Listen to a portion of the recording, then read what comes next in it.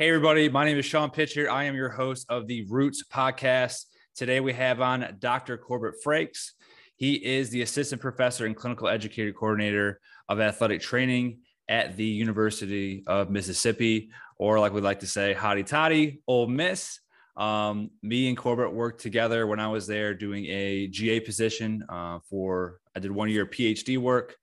So we know each other very well. And I thought it'd be awesome to have him on as our first athletic trainer on the podcast. Welcome. Awesome. Thanks, Sean. I appreciate you bringing me in, man. It's an honor to be here and be a part of this. Absolutely. And I think you're going to be able to give us a lot of great insight, not only about practicing as an athletic trainer in real time, but also with some of your new shifts that you've gone with the professor and educator route too. So I think our viewers and other athletic trainers will be able to get an idea of kind of how both those realms work. And if they want the opportunity to end up shifting to a role like that, kind of how can we get to that point? But before we start all that, we talked kind of before we jumped on here. I think you have a really good story. Can you just tell us who is Corbitt Frakes? Yeah, absolutely. Like I told you before, man, to tell you who I am and to tell you who I am as an athletic trainer really goes back a long way. I usually start this story all the way back in 8th grade. I was playing football. I grew up, athletics was a huge part of my life. I wasn't the best athlete, but I loved it. Played from, the time I was, I think 5 years old, I started playing baseball and football and played all the way through. But when I was in the 8th grade, I rounded the corner and made what I thought was a spectacular block, only turned back around to the huddle and realized my arm was dangling. I couldn't feel it at all. Just terrible pain in my wrist. So I run to the sideline. Unfortunately, at that point, we had no athletic trainers in my area. We had an EMT that was on the sideline, and EMTs are great, but, athletic injuries are not their specialty. He looked at me, looked at the coach, was like, oh, he'll be fine. He's just got a bruise, and tried to send me back into the game. Fortunately, even as an 8th grader, I had enough intelligence to know something's not right. I cannot go back into this game. My dad comes down from the stands. He's like, are you sure? Because as soon as you say you can't go, you're done for the day. I'm like, I'm done for the season. What are you talking about? My arm is dangling. What do you want me to do? I can't. I mean, I've seen people, because obviously I played football too. I've seen people go on and they're just one arm in it. But the amount of damage that could occur after that point, it's not worth it. Right. And so they take me to the emergency room. Ends up, I've snapped my wrist right at the growth plate. They're trying to figure out, do they just reduce the fracture? Do they need to do surgery? Is my left arm going to be shorter for the rest of my life? They don't know at this point. Fortunately for me, they were able to reduce the fracture. It didn't take any surgery or anything like that. But I think that's the point where I fell in love with athletic injuries. And I had a goal to become someone. I didn't know who at that point, because like I said, we didn't have athletic trainers for me to have an example, but I wanted to become someone who was there for athletes in their time of need. As I progressed through high school, we still didn't have an athletic trainer, but I started doing some research and knew I didn't want to be an orthopedic surgeon. Surgery didn't really sound up my alley, and I really didn't know if I was smart enough for that or not. But I started doing research into sports medicine and physical therapy and athletic training. And I kind of delved into both worlds and realized that athletic training was for me. It was, I got to move and shake and be on the field. And it was great for my ADD too, because, always something new. I actually went to school my freshman year. I was supposed to play football. Decided, you know what? I'm not going to play football. I'm not going to beat my body up for few more years and then be kicked out of athletics. I'm going to go become an athletic trainer, and I can stay around athletics as long as I want at that point. So I go to this school. They're like, yeah, we have athletic training. I get there. They had one athletic trainer who didn't even let me shadow him and put me in sports management. Sorry. So after that year, I went back home to Memphis and kind of took a year at University of Memphis, just taking some core classes, so to speak, and figuring out how to get into an athletic training program. Fortunately, I was able to get in an athletic training program at Union University. At that time, it was a small NAI school. but had a really great academics. So I went there. I invested in the next couple of years. I get out thinking I'm going to tackle the world, D1, NFL, something. I was going to be the first one from my program to go to big school. Well, unfortunately, that last semester, every big school turned me down, said I didn't have enough big school experience. Coming from a small program, I was going to, be starstruck. I was going to, I didn't have the connections. I didn't have this. I didn't have that. So after being turned down several places, one including Ole Miss for a graduate assistantship, I felt something when I came here. It told me this is where I was supposed to be. So I just reached out to some of the football staff and said, look, I'll come volunteer. I'm tired of getting told I don't have the experience. I'll come volunteer for the next year and just try and get the experience. So they said, come on, you can work football camp. So I worked football camp, not knowing if I was going to continue working after football camp. Well, then it was like every week I just kept coming back, kept working really, really hard.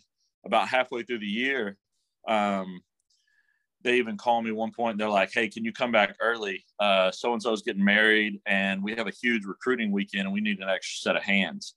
I'm like, cool, yeah, let's do it. So I come back early after Christmas break and help with a bunch of recruiting events.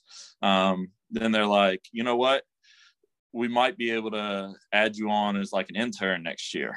I'm like, okay, whatever. I at this point, I'm starting to get to where I need a job. Well, then they come back and said, hey, you know what? The AD said we're not going to add any more interns, but we're going to add a full-time position. But unfortunately, because it's full-time, you got to apply like everybody else. So I applied. And fortunately, they looked at my resume from the last year, like what I'd done every single day, that job interview of coming in and tackling it every day. And I got hired on full time as an athletic trainer with track and field here at Ole Miss. And, when I was full time, I finished my master's. I started my PhD and finished that. I worked 5 years with track and field. And then I worked 6 seasons with soccer. And I think those two sports really, my base of football made me a little bit more aggressive of an athletic trainer in the track and field world and in the soccer world than I may have been otherwise. My background in track and field, which was just pure craziness, as you know, it allowed me to develop time management skills. It allowed me to develop a great manual therapy skill set that when I got over to soccer, really helped me, because soccer is kind of like a mashup of football, the contact and the acute injuries. And then you got all this running. So it's like take football and take cross country and slam it into one. That's what I had with soccer. So it really molded who I was. Sorry, go ahead. That's the great thing about working with multiple sports is just you can take so many components from all those and utilize. I mean, you're not going to utilize everything, but utilize some of those that are going to be transferable over into others. Absolutely. I mean, that was like when I was there, right? Like we both know who Dr. Melinda is. I mean, one of the big things that she had told me when I first got there, right? She's like, you've got a lot of football experience, right? Like that's great. Like, I think you need to get other sports experience. So yeah. In that case, it was basketball, it was softball. I worked with golf, just making yourself a well-rounded individual. So when you get into those positions, which I'm assuming most dietitians want to become a director one day, right? Like that's kind of the ultimate goal is to run your program or you run your own program, but you got to know how all these other sports work, how the coaches interact, what is going on within each sport, right? Like I don't know stuff about golf, but I can go be curious, ask questions, come to practice. Or I know a little bit about baseball, but I didn't know stuff about softball. Right. So it's like getting all those different opportunities to work in those sports made me so much more well-rounded. So then it didn't really matter where I went or what coaches I talked to. I had skill sets from all those other different sports that, all right, if this doesn't work and how I use it for football, well, I use this and this for these two sports. Let's try that and see if that works with the kids or the coaches or whatever it may be. Oh, I mean, 100%. Like now, as then I transitioned as an educator, and that was one of my long-term goals because I wanted to help students like I was, who, I took the long way to athletic training. I had to kind of like carve it out myself. I wanted to help these students. I meet with high schoolers all the time to talk about athletic training and help them. They're like, well, I'm between PT and AT, and I help them like kind of navigate that road. And then now is teaching on the master's level, I take all those experiences from those different sports and I help talk to people when they're like, well, I don't know what sport I want to work, telling them that same thing, like get the full experience. But then also where it helps is, you said, oh, I didn't know about this sport. I think it's a lost art of in the sports medicine realm, whether that's PT, AT, RD, strength conditioning, like we want to be experts and we are, but you know what? Our coaches are experts on that sport. So like I talk to my students about that all the time, like incorporate your coach. Like, yes, we make the final decision on when somebody returns to play. Yes, we make the final decision on if they're in or they're out. But when you're talking about drills and things like that, like lean on your coaches. They're the expert in soccer. They're the expert in track and field or golf or softball. And that's what creates that huge team aspect. And that's why I really wanted to be on here today. When you introduced me to the Roots podcast, is like, you focus on that team aspect. And, we say all the time, like a team is only as good as their weakest link. Yeah. Well, if we want to be the best professional weak side, then we have to have strong coaches support and we have to have them to lean on to understand what that sport really looks like. You have to be open-minded going into any situation, right? Like don't act like you 100% know the sport, right? Like I played football, but like the last school I was at, IMG Academy, right? Pretty much everyone there was either a Division I or played in the NFL or like knew way more than I did. So It's just like sit back, listen, see what they have to say. Don't come in there like a bull and think you're going to like tell them what to do, because they've got lots of experience also working with lots of other professionals where they could probably give you insight on what's going on at those levels or what those other professionals in sports medicine are doing. Then maybe you have no clue, but if you come in there closed-minded and just think like your way is the only way, it's not going to get the job done. 100%. That's correct. But I think a couple of points from what you talked about there, I think one thing that's going to be really good for any of the high school any of the high schoolers that you go and talk to specifically about athletic training is just your ability to be persistent. I think a lot of times now, just with the generations coming up, you get one denial and all their eggs in one basket. And it's kind of like the end of the world. It's like, well, what do I do now? Right. Where, you had a plan B, you had a plan C, you had a plan D, right? You got a lot of rejection, but you didn't let rejection hold you back. You continue to keep pushing and moving forward and knowing that somewhere down the line, someone's going to take me, right? Rather than this person doesn't want me, or this is my dream school I want to go to. They don't want me. There's nothing else that I can do, right? So there's always those two different types of mentalities. And I can relate that a lot when I got to school at undergrad, right? I did get really lucky and got an initial strength and conditioning internship, which I have a dual background in, but I didn't start in sports nutrition for probably 2-3 more years because at the time, there is literally what you said. You don't have enough experience. You don't have enough experience. You're not from a big school. So it's like, if either of us let that happen, who knows where we'll be, but we didn't accept that as the only option that was going to be. So it's like, you got to find out what options are out there, what was available. We took advantage of those. That led to other opportunities. And now we're in positions that are ideally where we want to be. Is it the best path? Is it the path we wanted? No, but some of these younger generation, you have to understand, like not everything's going to be undergrad, masters, get a job in the NFL. Right. You're probably going to have some obstacles in between that where it's not going to be the perfect linear straight path going forward. Well, athletics in general is never exactly what you want. You always lose games that you shouldn't. You always win games that you shouldn't. It's you have to have that tenacity about you. You have to have that. I'm from Memphis originally, and the Grizzlies, they always said the grit and grind. Like you got to just roll through it, man. Take the punches, and I was dead set that I had applied to Ohio State, which was an hour from my parents' house.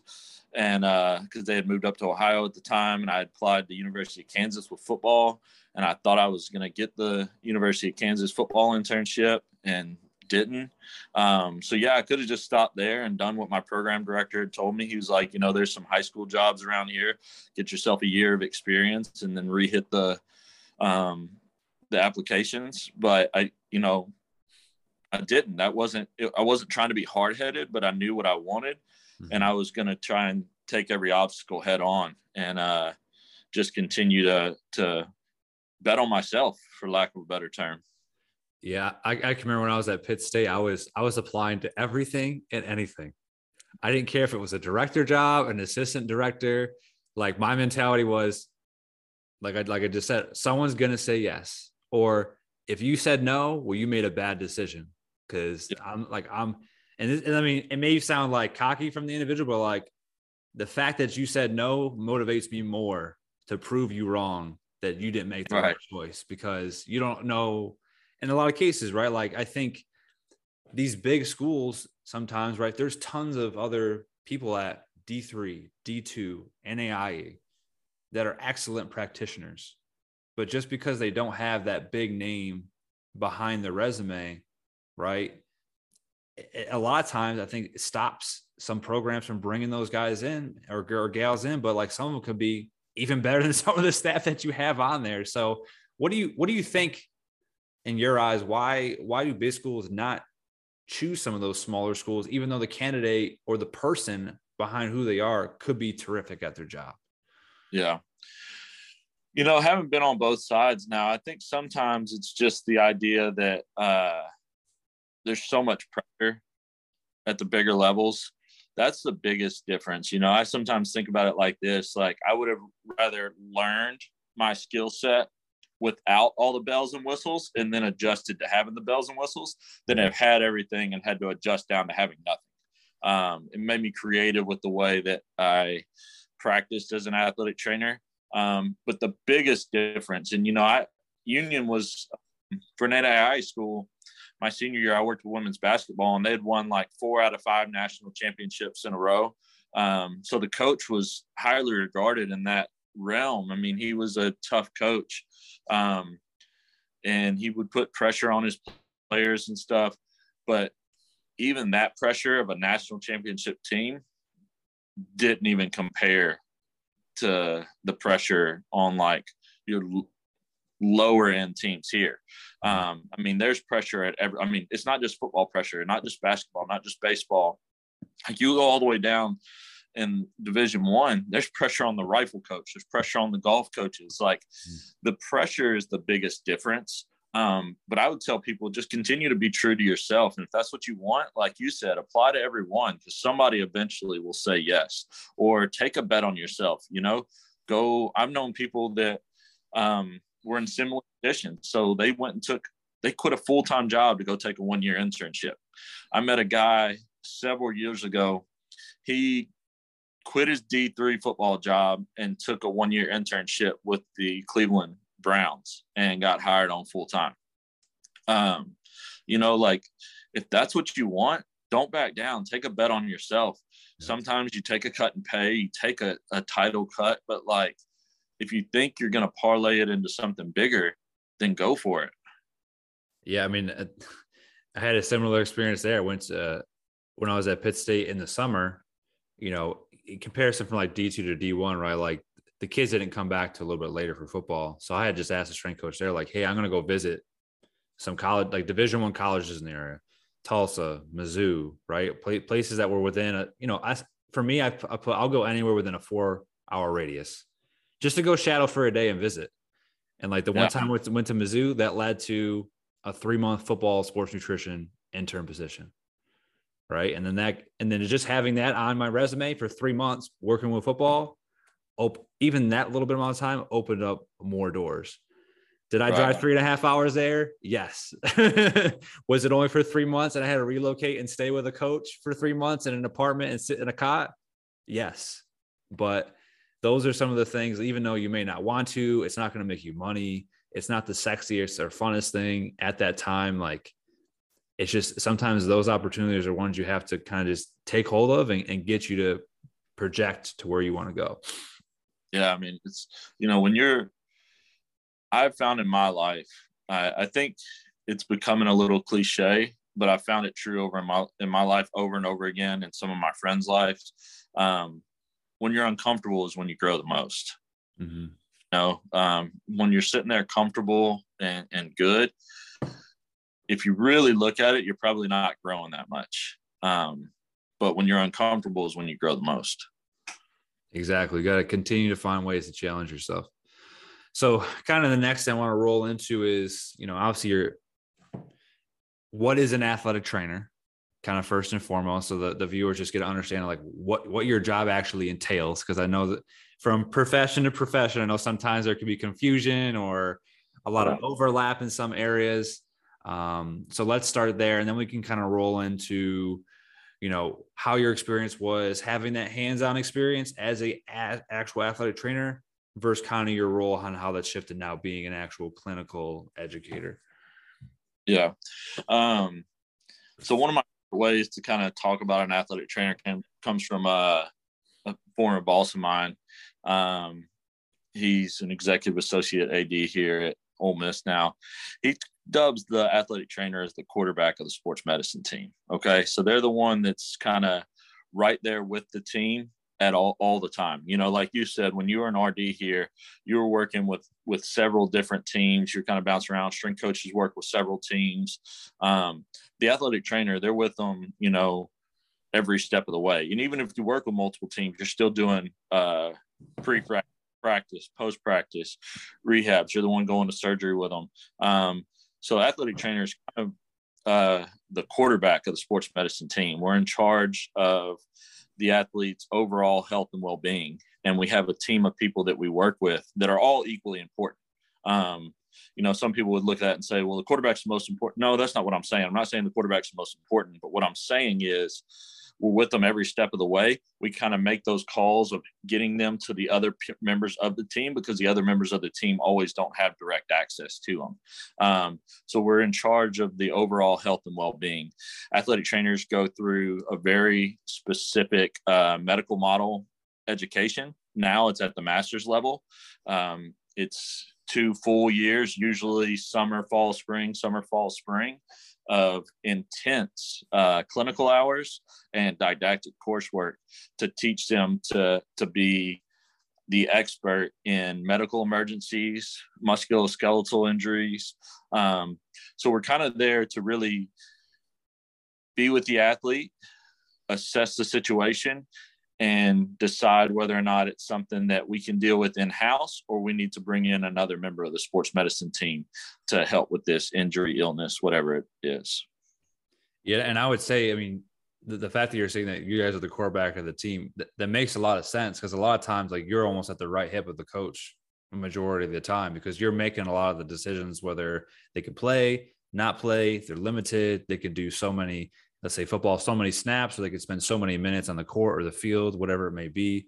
And a lot of times, right, a lot of that information is coming in from strength to you or the dietitian to you, and then vice versa. Because if you're, let's say, as close to the coach in comparison to some of those other professions, your message may come through a lot clearer than maybe the dietitian or the strength coach. Now, obviously, those dynamics are all going to be different from place to place, but I can definitely see where you're coming from with that terminology you're using. Yeah. It's like I said, you may not be at practice that day to give your update to the coach. So like you said, you relay it through me or through the athletic trainer. Again, that doesn't make the athletic trainer more important than you. You have a very important role. You're equally as important, but it's just the ability that the athletic trainer is at every practice. And I think it's, we're still battling as a profession, getting confused with personal trainers and things like that. But we are a healthcare professional, like I said, that goes through intensive coursework on musculoskeletal evaluation, emergency management. And all of our programs are undergo strict accreditation standards. So it is a medical model. And we utilize that clinical experience and didactic coursework to put out very qualified healthcare practitioners. And I think that the tough thing with social media is so many people are getting confused now, right? Like, oh, hey, you're the nutritionist, or you have the strength coach, like and they confuse it for both. Like, you're the personal trainer or the strength coach is the personal trainer. It's like, yeah, you, myself, I mean, our programs, and I'm going to be bringing out one of my former professors who's going to kind of go more into the sports nutrition programs to explain that path, but they have also shifted to now having to get their masters. So if you're looking at like us as professionals are having to get more and more education to be able to even keep up to the standard of practice that we have to display and have to be able to do and know to provide the best care essentially to the athlete. Right. Which obviously universities and those organizations are pushing for that to happen. Yeah, I think if you look at it, if you want to continue to sit at the table with other medical professionals, like you have to meet those same standards. Mm-hmm. Physical therapy is a DPT. Occupational therapy is is transitioning to the doctorate route. You know, nurse practitioners are transitioning. So if you want to continue to sit at the table with the big boys, so to speak, like you better make sure that your profession is doing everything possible to stay highly qualified. Absolutely. Can you kind of explain us like what's a day in the life of an athletic trainer look like? I know, and I know anyone who's listened to Spin Athletics, like every day is going to be completely different. You could have the most normal low key day, or you could have the most craziest day and 1,000 people are asking you questions, but just so everyone kind of gets an insight, like what does it look like for you if you were in that position? Yeah. Like you said, though, I mean, it's all over the place. It's crazy. It's different. I used to tell people if I was bored during a soccer game, I didn't do much that day, that was a really successful day to me. Any it's bored, that was a really successful day because that means nobody got injured. But no, a typical day for me when I was in the clinical setting, you know, I would get in somewhere around 6 or 6:30. I would prep my rehabs and treatments. Athletes would start coming in, you know, no later than 6:45 if they had an 8 o'clock class. We would do rehabs in the morning. Anybody who was on the injury report, I required to come in to morning treatments. That way I could see them, get my hands on them, put my eyes on them, give coach an update before practice. We typically practice somewhere around 10 or 11.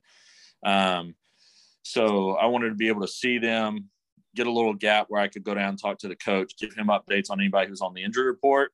And then we would start pre-practice treatment. So these are people that weren't really injured, but they wanted anything to help prep them for practice. We'd do that from, 9 to 11, taping, all that stuff, practice from like 11 to 1, come back in, do post-practice treatments, typically grab something to eat after that. Some days we'd have weights after practice. If that was the case, practice didn't go quite as long. And then I would do, paperwork, any prep for the next day until that afternoon. Sometimes in the afternoon, we'd have players come back for individuals and stuff like that. So when I was with soccer, my day started a little bit early and finished about 5 or so. Other sports, I might start early and go late. Might do both, might start a little later. My favorite days were game days. Game days are just fun in general. I'd come in a little bit later. We always did like a staff lunch. We'd go somewhere, have lunch, come back in. I'd start setting up the field, and I'd just kind of take my time and enjoy the moment. And that's the biggest thing I'd tell anybody that wants to get into athletic training and wants to become an athletic trainer. Enjoy the moments. Like that's what I really tried to do on game day, was like enjoy every setup. Like I didn't try and look at it as a monotonous thing. And I'm not trying to be this hyper positive guy, but you never know when your last time of doing that is. And my last season, I knew I was finished with my PhD. I knew there was a chance that I could be switching to the academic side at some point.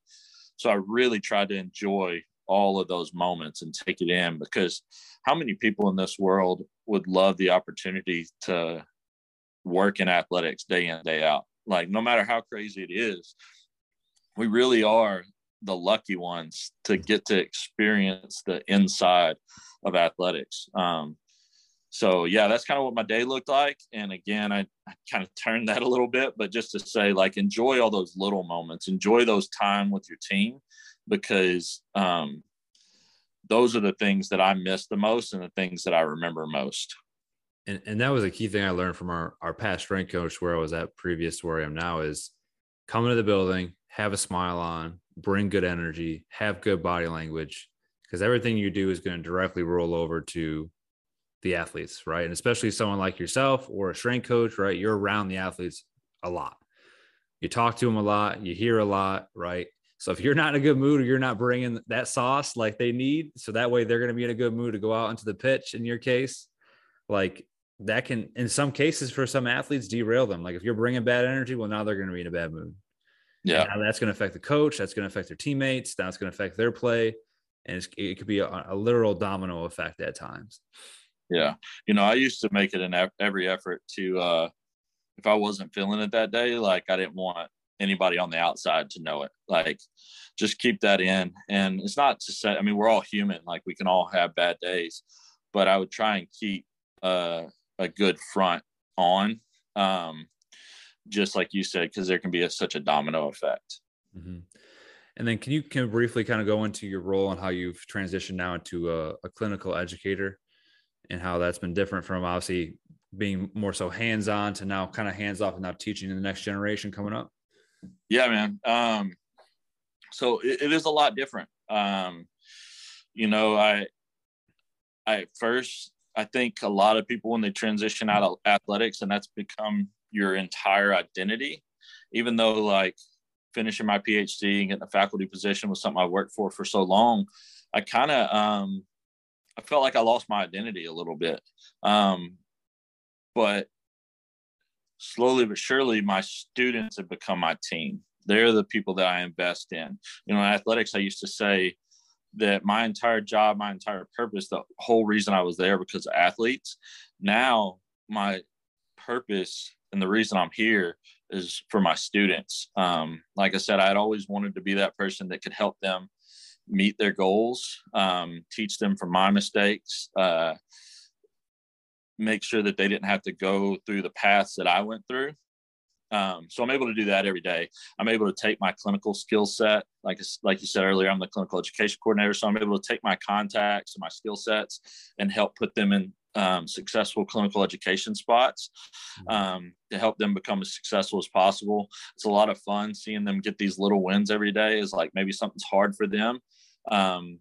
And we have a really close, tight-knit faculty here where like, if they're not getting it from me, I'm like, hey, Heather, can you explain this to this person? And maybe she explains it in a different way. And then I get to see that small little win that student was able to like have that aha moment, I like being able to take my experiences from being a clinical athletic trainer, including the negatives, like the things I messed up on, because I'm the type of person that like, I remember my mistakes, not to be so hard on myself, but to make sure that I don't make those same mistakes again. And I take those mistakes and I embed them into the classroom to try and help each of these students avoid those little things. We're always going to make mistakes, but if we can learn from those mistakes or learn from others' mistakes, that's really important to me. And just being able to translate that hands-on experience. One thing I saw, there's a difference in generation, like communication wasn't as good from some younger staff and people that I like, immersion students that I had and things like that. So it's really important to me to show them that, like show them how to communicate with physicians, how to communicate with other members of the sports medicine staff, how to communicate with coaches. So those are kind of the things that I focus on now.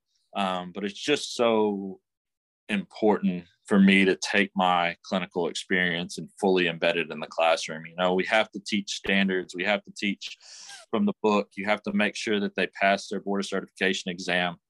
But it's so important to go beyond that for me and really embed that clinical experience I have into the everyday classroom.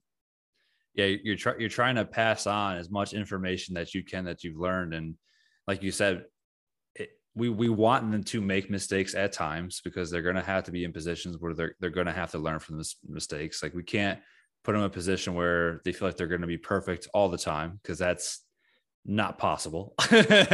Even though some may have that mentality.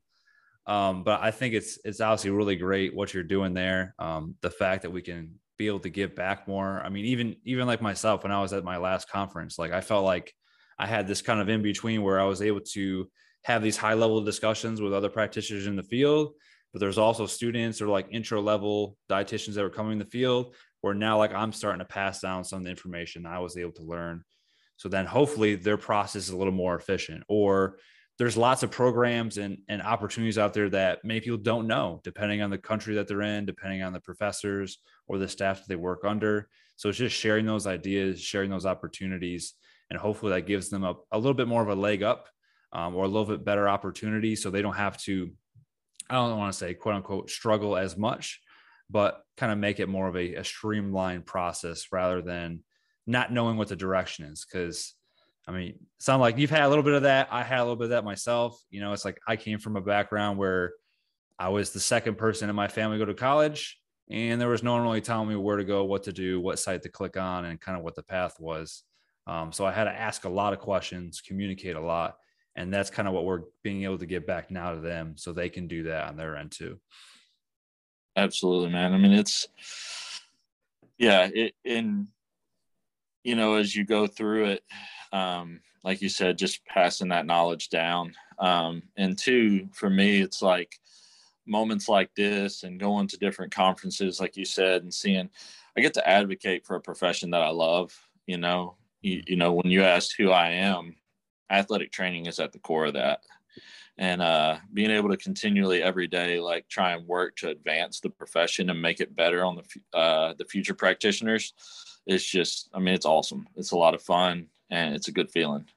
I think that's the most probably gratifying thing is when you have, let's say in our case, an athlete come back, or in your case now you have a student come back and they're like, this made a huge difference, or this got me there, or what you said 5 years ago got me onto this path. And it's like, those are the little wins for us, where the years of struggle and constantly trying to get points across to people, like, you're like, all right, they got it. They understood. Like I did do something in that moment for that person that made them make a decision that now ended up pushing them in a direction where now they're going to be successful in their path. And that's the best thing you can ask of anyone that's trying to educate from an athlete perspective or a student perspective.